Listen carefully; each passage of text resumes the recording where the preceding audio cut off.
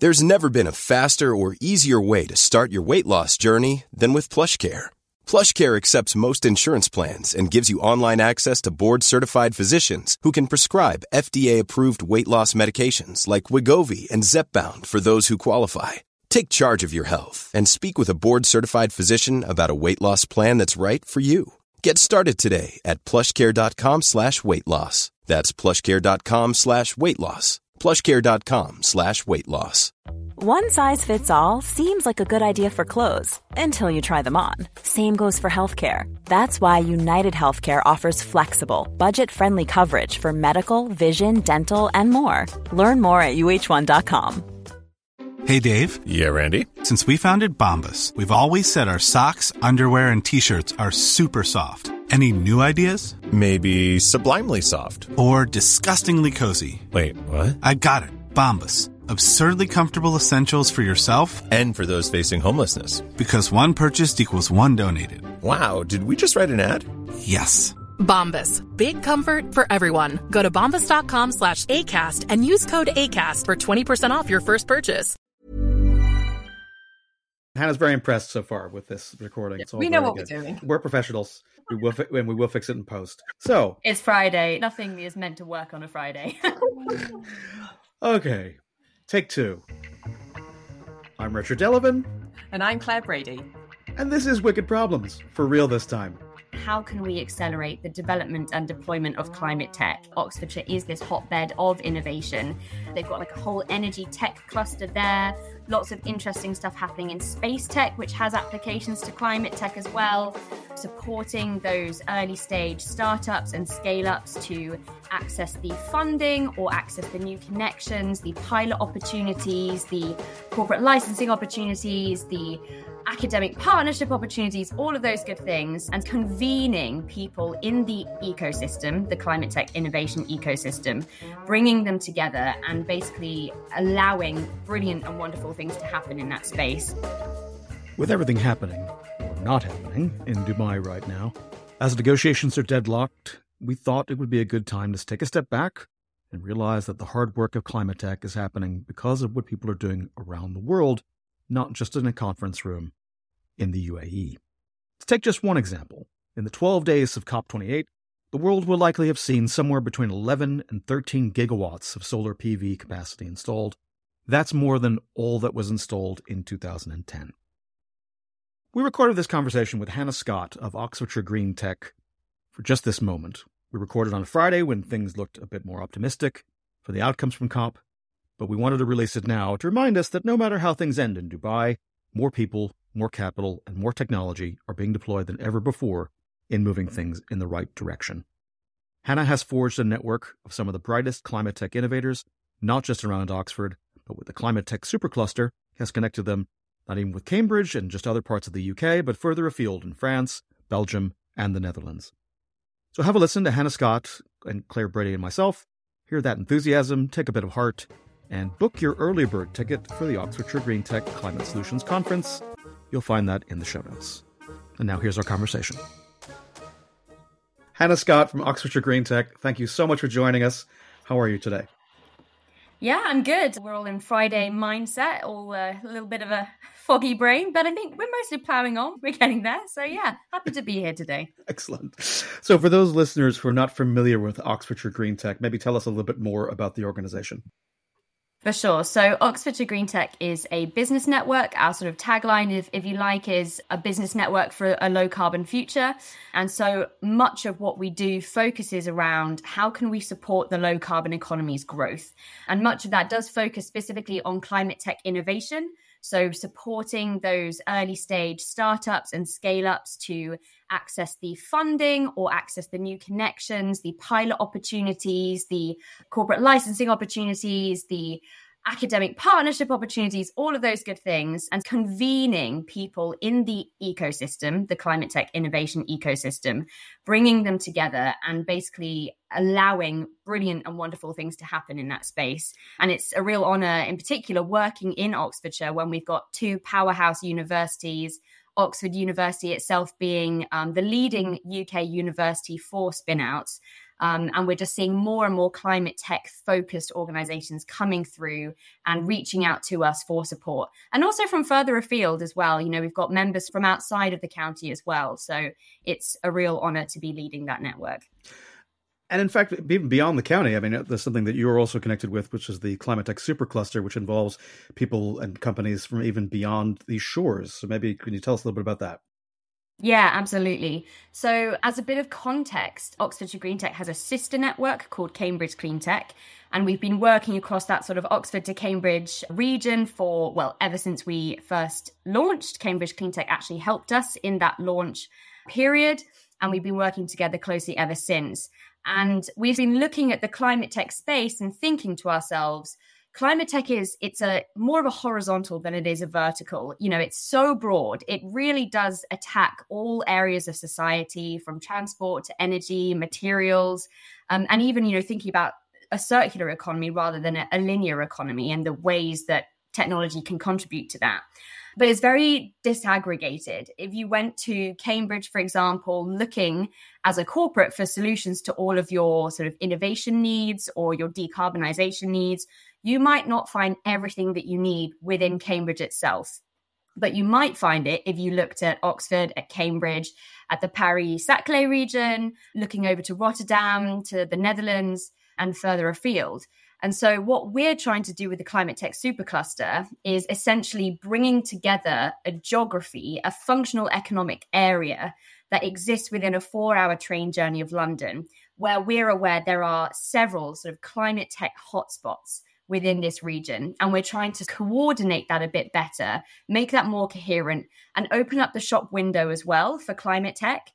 Because it is a rapidly growing vertical in the investment space, and it is performing relatively well, but we want it to succeed even further, basically, and using our sort of collective savvy in this space, using the sort of connections we have across this space with other cluster regions, thinking about how can we draw this ecosystem together in a way that accelerates the investment into the development of and the deployment of climate technology at speed and scale. As you say, even though it was not a great year over the last 12 months in terms of overall VC investment in Europe, I saw this morning that 1 out of every £4 invested by venture in Europe went to climate tech over the last 12 months, which is quite something. And so it's a great, time, I think, for people getting into the space and for investing in the space. And you guys are sponsoring or leading a conference that's coming up in March, which people can now start signing up for. Maybe tell us a little bit about that. Absolutely. So that's our Climate Solutions Conference. That will be happening in Oxford at the sort of prestigious Said Business School, which is part of the University of Oxford.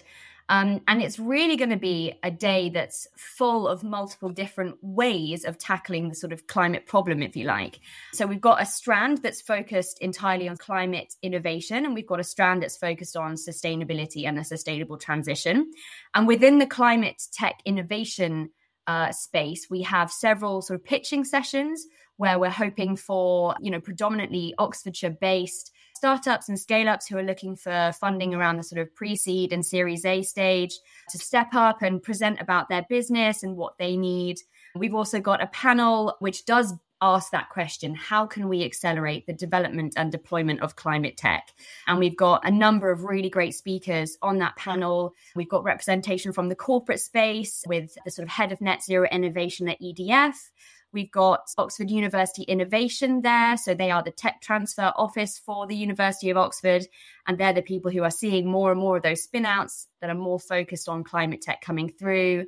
We've got a speaker from the startup space who is TBC, but keep your eyes peeled for who that speaker will be. And we've got an IP firm as well who realize that IP is a crucial part in the toolkit of protecting, what you're doing as a climate tech SME and hoping to scale that up. So it's going to be a really jam-packed day. And of course, loads of networking throughout the day as well, loads of opportunities to see what else is happening in this space and to connect with others. And I think I love putting on events like this because the conversations you can have are so unexpected sometimes. You go to a conference expecting to meet a certain kind of person, and you do, but then you also meet other people who are working on technologies you never even thought were possible, and yet they're proving it at the concept level and they're growing and they're dynamic, and it's just a really great space to be part of. So tickets are available for that, and we'd love to see as many people there as possible. Just bring the strength of Oxfordshire to the wider world and to see what we can achieve together, basically. Thanks, Hannah. That's really interesting. And it sounds really exciting. I'm going to be putting a date in my diary to see whether or not I can come along. But as I was saying to Richard knows this, but you and I go way back. And I was actually trying to work out in my brain when we first met, because it was right at the earliest inception of Oxfordshire Greentech. And I just wondered if you could perhaps talk a little bit about that, how the network came about, and a little bit around that evolution, because, you know, we're seeing so much changing in the sector. And it'd be interesting to hear how has that affected the network, how it's evolved over time to meet the needs of different types of companies, particularly, as you say, more and more companies are spinning out of universities into this sort of space. So just be great to get a little bit more of that history. Yeah, for sure. And Claire, to a certain extent, you know that history even better maybe than I do. Yeah, the history is a really interesting one, actually. So it first came about as part of an ERDF-funded program called Oxfordshire, which was all about supporting and growing the low-carbon economy in Oxfordshire. And the organisation I and Claire used to work for, Bioregional, which is a sustainability charity and consultancy, was involved in that consortium of partners who were working on that bigger Oxfordshire program. And part of that program was to establish this business network that would continue that legacy of climate innovation and climate action far after the sort of bids money or the sort of program's money had come to an end from the European Union side of things. And so Bioregional were the kind of lead on creating that network, establishing what it looked like, launching it, running events, doing the logistics. And I actually joined Bioregional kind of as a junior officer to help that become a reality. So I wasn't really involved in the strategic planning of that network very much at all from the beginning. I kind of got launched into it from the frying pan into the fire kind of style. And I remember thinking when I first joined Bioregional that sustainability was my first love. And I was really interested in working with community action groups or with local authorities or whatever. And I was less interested in working with businesses because my experience of businesses to date had been large corporates, greenwashing, saying that they were doing good things for the environment, but not really doing anything. And that was my conception of what business was like. And so I had this real ingrained, I guess, I don't know, dislike of business or maybe slight cautiousness about it. And then when we started the network and we started talking to the businesses that wanted to be part of this network, my reality was completely shifted. And I realized that there were several great businesses out there that were doing things that were good for their business, but also good for people and good for the planet. And it was those kind of businesses that we really wanted to support, and those kinds of innovations that we saw needed that help, that those connections, that funding opportunity, those sort of mentoring experiences as well.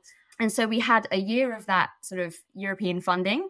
And in that time, we had to get enough critical mass, I guess, of membership to make the organization fly on its own 2 feet. I'm mixing metaphors there, but go with it.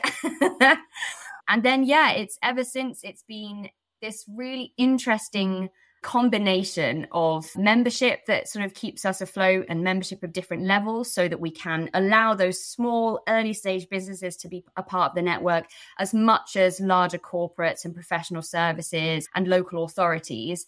So a mixture of that, but also project work and consultancy work and getting involved in really interesting, innovative consortium bids and programs that help encourage innovation in a more strategic way for the county. So that's been a real interesting shift over time.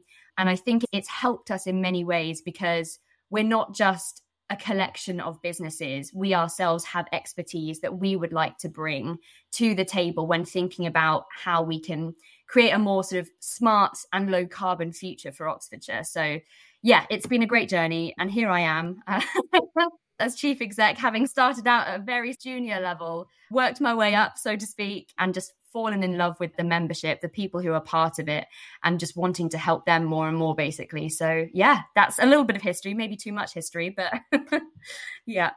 That's really interesting to hear, Hannah. And obviously, I know some of that, but it's great to hear you talk about that. And I think one of the things that makes these networks work is having someone who's genuinely interested in each of the different businesses. But there was something you talked there about the role that as a sort of network that you play in almost educating and upskilling some of the other organizations, whether that's local authorities, when they're trying to look at the lens of how do we solve a particular challenge.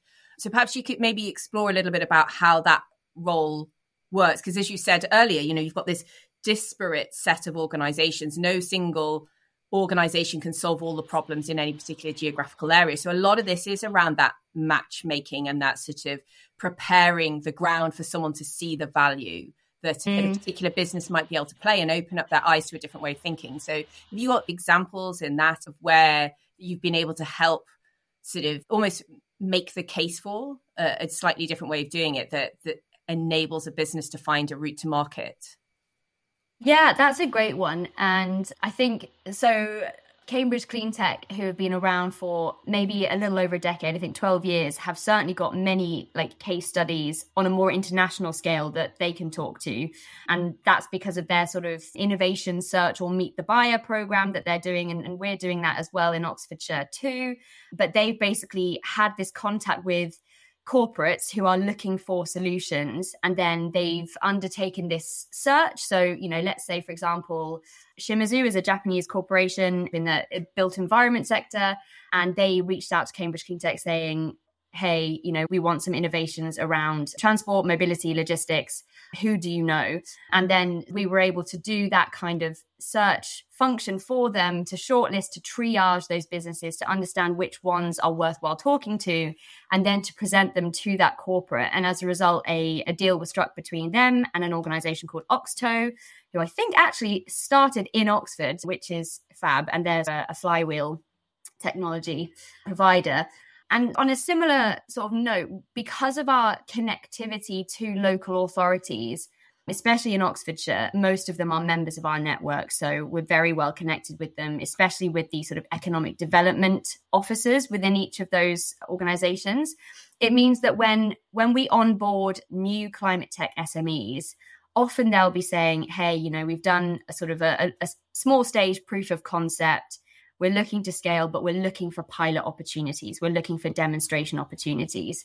And for example, there's a new member who's joined recently who has got a patented wind turbine that is the size of a small table. And its use case is on the top of a multi-story building or on motorways where the wind from passing cars is enough to generate energy. And so they were saying, can we get connections into local authorities who have ownership over tall buildings and tall car parks, because there are several around the county that that various councils own and can agree to. And so I think conversations are underway on that, and hopefully we'll see a pilot project coming out of that, which would be really exciting. So yeah, it's kind of, when it comes to the matchmaking element, it does tend to be those larger organizations that own the assets. They own the rights to their land or their assets being used in a certain way. And by coming to them and saying, we've got this person working in, wind energy, but it can be applied in this way, or we've got someone who's got a transport opportunity for you. Maybe think about integrating that into your EV strategy, for example, because it's a different type of EV that's, it's more easily rapidly charged, or it's better suited to Oxford's tiny medieval streets, whatever that may be. We do a lot of that in terms of facilitated introductions, but a lot of it is events as well. It's giving our members the opportunity to share what they're already doing and to bring people into that space to hear about that. So it's that sort of knowledge transfer element as well that comes into a lot of our events. Cool. Thank you. That was really interesting. And so if you were going to say, compared to where the network was, 5 odd years ago when it was first really starting out, what do you feel you're looking to try and achieve? You're part of this European supercluster. What's the sort of the big goals that you've got in your mind for Oxfordshire Greentech, and then as part of that supercluster? What does success look like over those next few years for you? Yeah, I mean, it's a great question. And I think a lot of it will be attacking various stages of transformation. So there's groundwork to be laid in terms of, thinking about the key institutions in the county and thinking about their readiness to accept innovation into the ways that they operate or into their existing assets or their supply chains or whatever it is. So there's like that kind of awareness raising element that we want to do more of. There's the piloting that we want to do more of as well, helping our members to get those opportunities to demonstrate what they're doing. Success for me also looks like seeing organizations that started out in Oxford or in Oxfordshire rapidly growing, getting that investment in, expanding their operations, expanding their workforces, establishing, other locations around the UK, even maybe further afield. So that internationalization process as well. Success would really, I would love to see more internationalization of the businesses that we support and seeing the impacts that their technology can have further afield. So that's an element as well. I think our local authorities are quite they are innovation ready in many senses. Like they are interested in having these conversations. They know that Oxfordshire is this hotbed of innovation. And so a lot of them are kind of open to thinking about that when they're writing transport strategy, when they're writing planning strategy. And so I think what I'd like to see more of that integration, more of that, I guess, two-way communication channel existing between ourselves and these institutions that physically own a lot of the spaces that exist in Oxfordshire, and seeing the transformation of those spaces, seeing if we can make every roof be a solar roof or a green roof or a combination of both, seeing how we can create these sort of local mobility hubs that don't rely on every single person having an EV, but do rely on every person having a way of making a journey, whatever size, being a low carbon one, a smart one, and a healthier one as well, getting us out of that sedentary lifestyle too. So that's kind of the Oxfordshire vision, I guess, although it's a bit disjointed. It's more innovation, more green. I think we can do more of that. I mean, Oxfordshire has a net zero target. Oxford City has a very ambitious one of 2040, and they will need innovation to get there. They will need technology to enact that. And so we can partner with them in order to help them do that.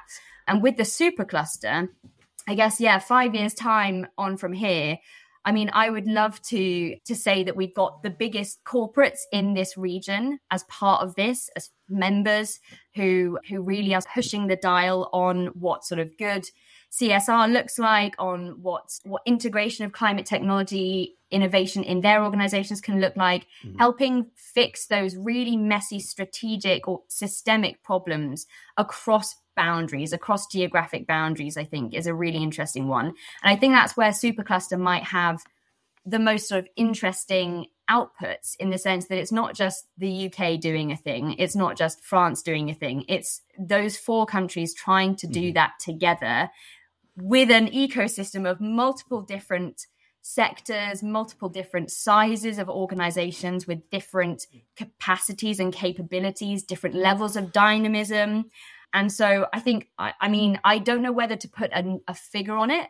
I would love to see, X tons of carbon dioxide reduction by, in 5 years' time. And I don't really know what that number is, but I would love a way of quantifying it. I would love a way of showing that actually collaboration has caused that change, essentially. It has enabled more carbon reduction to happen, has enabled more protection of biodiversity, and has basically accelerated or created an ecosystem that facilitates the acceleration of climate tech much more than if the Supercluster didn't exist at all.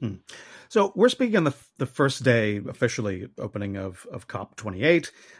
We've heard this morning the folks from the government on Radio 4 and other places talking about the great British story in climate tech and how great progress we've made over the last few years. But I suppose for people working in the space, it hasn't all been smooth sailing. So what are some of the challenges that, as you've worked in this space, your members have seen that they've been able to overcome, and what are some of the things that you're seeing coming down the track on that regard? Yeah, I think that's a really good question. So there's the obvious conundrum at the moment around around SaaS models versus deep tech models. I mean, that's a classic, but I mean, do we need both? It's really important to state that we do need both of those kinds of organizations because they can mutually enrich each other's offerings. But ultimately, deep tech is the technology that's going to cause the carbon reduction at scale that we need.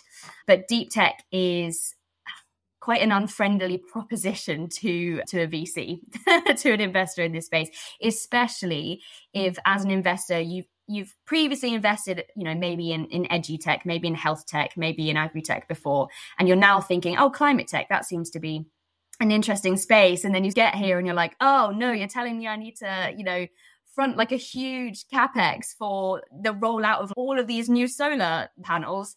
That's not what I signed up for. When am I going to get a return on investment kind of thing?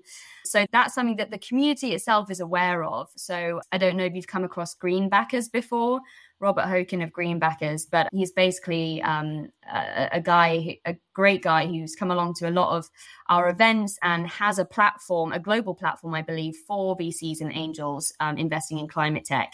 And he did a great video a few weeks ago. Actually, it was after one of our clean tech venture days.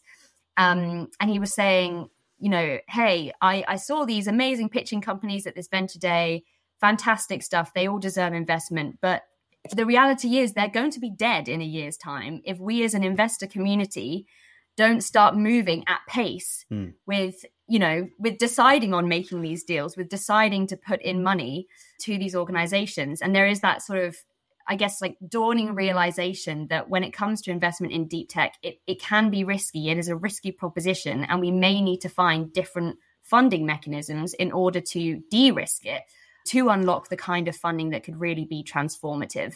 Right. So that's definitely one problem. I think the other one is that if you're working with startups, they're people who are highly driven, highly motivated, often extremely intelligent, but not necessarily natural marketers, not necessarily natural communicators. And they don't have necessarily the resources and the capacity to put into making a nice website or to put into posting on LinkedIn every single day and getting the visibility out about them. Every SME struggles with this, right? It's always a constraint around personnel, around your time, around your money, around your resources. And so that is something that we have seen a little bit with our members where, we'll put on an event and someone will be like, I'm so sorry, I'm just absolutely overworked and I can't come to this. I can't dedicate time to it. And that's probably not necessarily a thing that's solvable by us alone.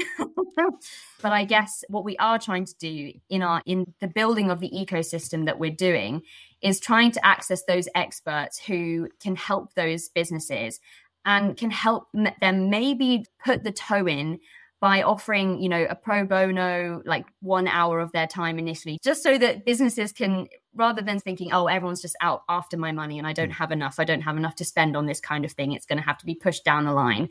Like trying to encourage that community of support where these organizations can look into these sort of ways of expanding their marketing reach, their visibility or whatever, without necessarily breaking the bank. So that's another thing. But yeah, I guess there is this wider acceptance by society now that climate tech is really necessary and that it is needed and that we need to be doing more to support it.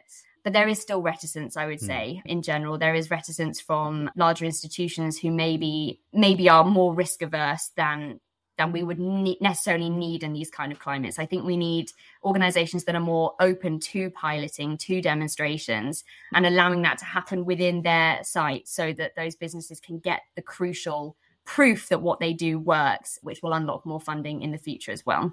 Right. And another thing we've heard a lot recently is that their founding teams are increasingly looking across, again, not just even to Europe, but beyond, looking at incentives that might be there. Is that something you're coming across in terms of trying to retain some of these founding teams who might be finding some of the barriers here in the UK a bit frustrating and looking at maybe thinking the grass will be greener across the other side of the Atlantic? Yeah, super interesting one. I know, for example, that there are definitely constraints in Oxford in terms of space that often push sort of deep tech organizations with larger and ever increasing manufacturing capabilities elsewhere, just because Oxford City as a space is quite constrained. There is work that's happening there to expand new sort of science and business parks. Actually, there's loads of expansion happening in that regard within Oxfordshire more broadly. I mentioned earlier in our pre-conversation that, Harwell Science and Innovation Campus is in Oxfordshire. They've got massive expansion plans to almost double the personnel capacity that they can have on site. And Harwell is doing incredible things in terms of a green ammonia demonstrator. They've got like a whole energy tech cluster there. Lots of interesting stuff happening in space tech, which has applications to climate tech as well. So there's lots happening in terms of expansion of these sites where businesses like climate tech innovators might want to set up residence. And I know that lots of our innovators also look to Innovate UK for grant funding, and that is a good incentive. And I think that Innovate, and I wouldn't want to speak for them in terms of their own internal strategy, but we are seeing lots and lots of grants coming out at the moment that are geared towards net zero innovation. And so that will likely help as well, although you've got to take grants with a pinch of salt. They aren't just free money, but certainly that will be helping, certainly at the early stages as well, pre-equity financing for some of those startup organizations. But yeah, like I think it is, there is maybe a question around, the UK's ability to continue supporting climate tech. I think we are fairly strong on it. Well, we're very strong on it. But, we're going to talk politics, then we also need a national government that also, has a clear vision on the net zero target that we need to achieve that's legally binding by 2050, and therefore a climate tech strategy that will support those businesses, giving them confidence that they can remain in the UK, that there will be future policy, future enabling regulations, future enabling funding, and other sort of initiatives that will help their continued growth, rather than confusing them and making us think, oh no, actually, this is being pushed further down the line. Maybe this isn't the kind of an enabling environment that I want to be part of. So it comes from national policy as well, and that directional incentive. Right. I think what would also be interesting to understand better is over the time that you've been working with Oxfordshire Greentech, you mentioned space tech, you mentioned a couple of other sectors. Are you seeing any differences in the types of member organizations that are coming forward, becoming members of your network compared to when you first started? Is there something different now from maybe a couple of years ago? Yeah, I think that is fair to say, yes. I think initially we had, it's really interesting how these things work out, because if you had a completely blank slate, if we weren't known to anyone in Oxfordshire before we began, we just set up as a climate tech network, I reckon we would have had very different people who joined us initially.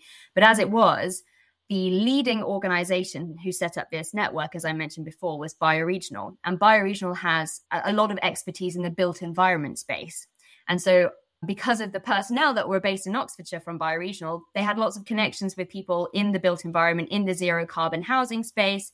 And so we were getting quite a few members joining us who had products that were specifically for the built environment. And that's absolutely right. The built environment needs to decarbonize. It needs innovation. Absolutely.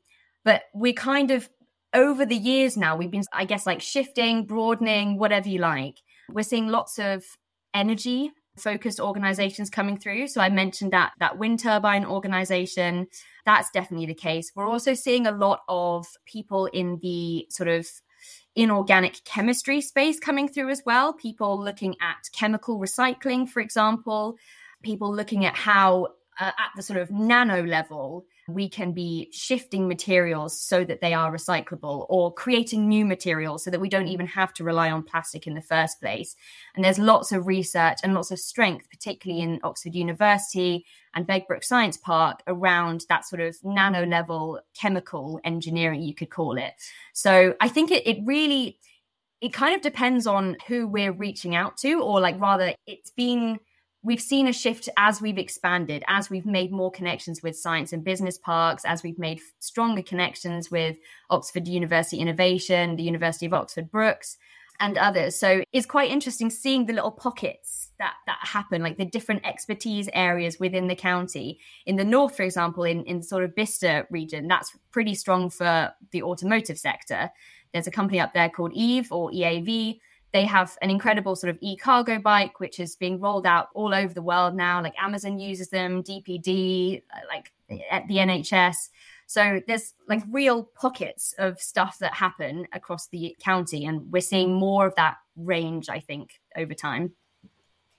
Cool. Well, actually, I have a sort of a question, but I'm going to segue it into two different questions, because I wanted to step back a little bit back to what you were saying about whether or not we have the right sort of policy and legislative environment for businesses to thrive. You know, we don't want this sector to almost wilt away. So there's a question there around, is there a role perhaps through the Supercluster, but also individually for OG and Cambridge Greentech, in terms of that advocacy piece, particularly if we are thinking we're going to have a change in government over the next sort of 12 months or so. So there's that question. But related to that, and as you know, hearing you talk about how the membership has evolved, it got me thinking, are you starting to think in terms of thematic clusters that are focused on particular challenges? So mobility, you know, the movement of goods and people, energy, you know, whether it's, as you say, inorganic chemistry, the sort of, you know, is that starting to be something where you are more strategic? So I'm asking you two questions at once, which is really difficult. So choose which order you want to address.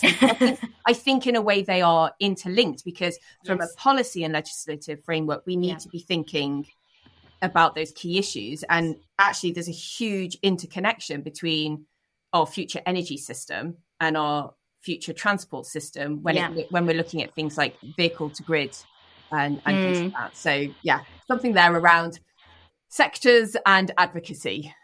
Nice. Yeah, absolutely. So I'll tackle them in order, because otherwise I'll forget. But yeah, definitely with the Supercluster, that is something we're considering, because at that scale, that has a lot of advocacy power behind it. So initially we set up the Supercluster with the thinking that initially it will be business driven. You know, our founding members, one of our founding members is EDF, for example, and they see the sort of business opportunity in this space so clearly. But we're thinking that as we scale, it becomes more of an economic development opportunity. It becomes more of a sort of policy advocacy opportunity as well. And that's come out loud and clear when we run stakeholder engagement events around the Supercluster. So at our most recent Cleantech Venture Day, we had 2 roundtables. We had one roundtable on the Supercluster and getting people from around that geographical space and from different sectors to talk on it. And there was the other roundtable was on the hydrogen economy. So kind of alluding to your second question there, that sort of like specific vertical on hydrogen. And what came out of the Supercluster roundtable was that people were rightfully or rightly interested in the sort of business opportunity that the Supercluster provided. But several people said, hey, how can we use this to argue for better policy at a wider level? How can we use this as an advocacy block, so to speak? So there's definitely appetite from within our stakeholder group to do that kind of thing. And I think that will happen as we develop this cluster more, as we onboard more organizations, as we help them to better connect with each other, understand each other's pain points, and therefore know what kinds of policy to be recommending or asking for when it comes to approaching policy setting organizations. So absolutely, that is on the cards, because we see that as a real opportunity to cause change at the policy level. On the sort of like clustering around certain topics side of things, yeah, absolutely. So, and that works for both Supercluster and Oxfordshire Greentech. So Supercluster is broadly focused on 4 different areas, and that's food, energy, transport, and built environment. And Oxfordshire Greentech has a number of special interest groups as well. And those are, and I'm going to have to remember off the top of my head because we've got a few and they're evolving over time, but we definitely have one on circular economy. We've had one before on social enterprise. We have talked about built environment. We've definitely talked about low carbon mobility before. And we've had definitely clustered activities around each of those spaces. Pre-COVID, we worked with Oxford City Council to do a series of business breakfasts that were focused specifically on low carbon mobility and EVs. And that drew together a certain community, which was really helpful. And we were able to have very honest and transparent conversations about these kind of topics. I think one of our events was called "What's the Real Cost of Owning an EV?" And we had various people, you know, both from the OEM sector, but also just, you know, one man in his van kind of people, like talking about their experience of using EVs and just being very honest about how much it costs them to do so. So yeah, we definitely are clustering around certain areas.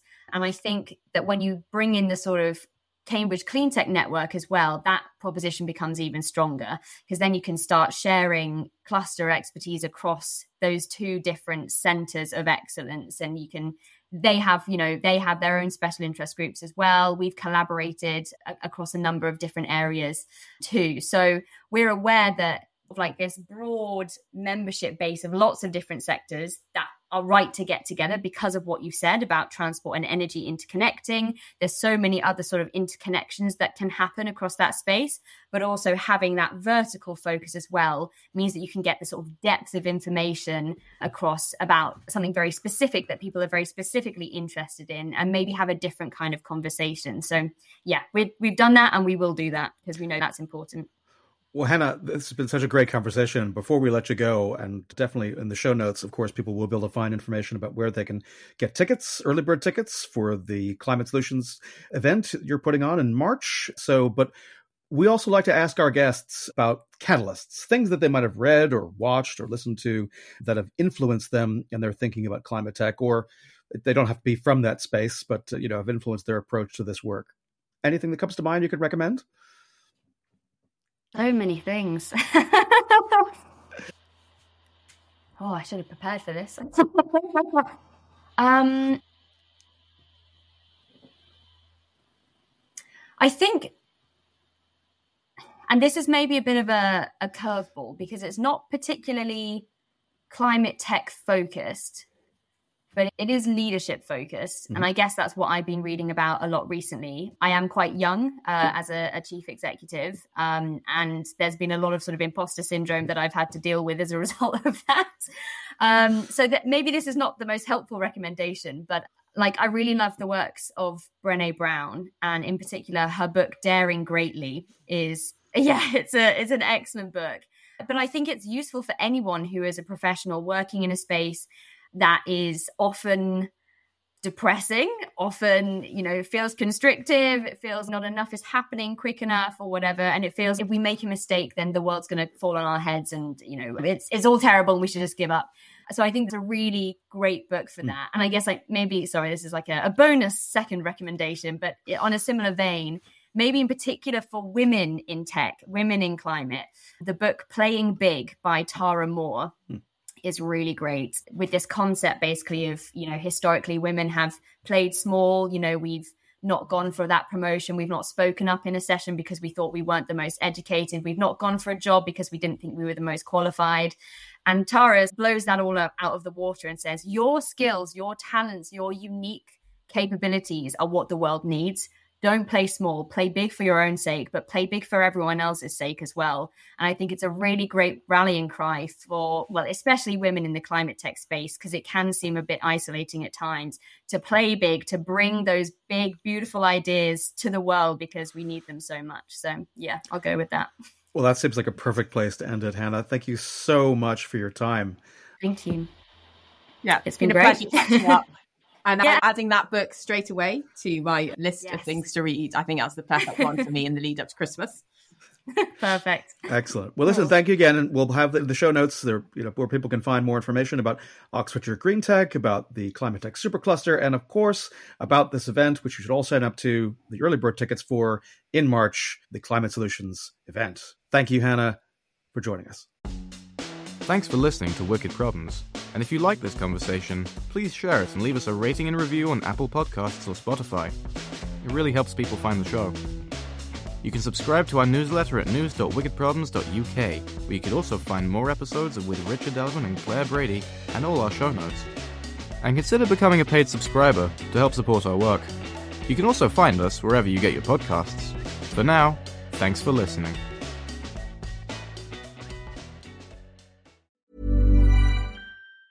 Hey, it's Danny Pellegrino from Everything Iconic. Ready to upgrade your style game without blowing your budget? Check out Quince. They've got all the good stuff, shirts and polos, activewear, and fine leather goods, all at 50 to 80% less than other high-end brands. And the best part? They're all about safe, ethical, and responsible manufacturing. Get that luxury vibe without the luxury price tag. Hit up quince.com/upgrade for free shipping and 365-day returns on your next order. That's quince.com/upgrade.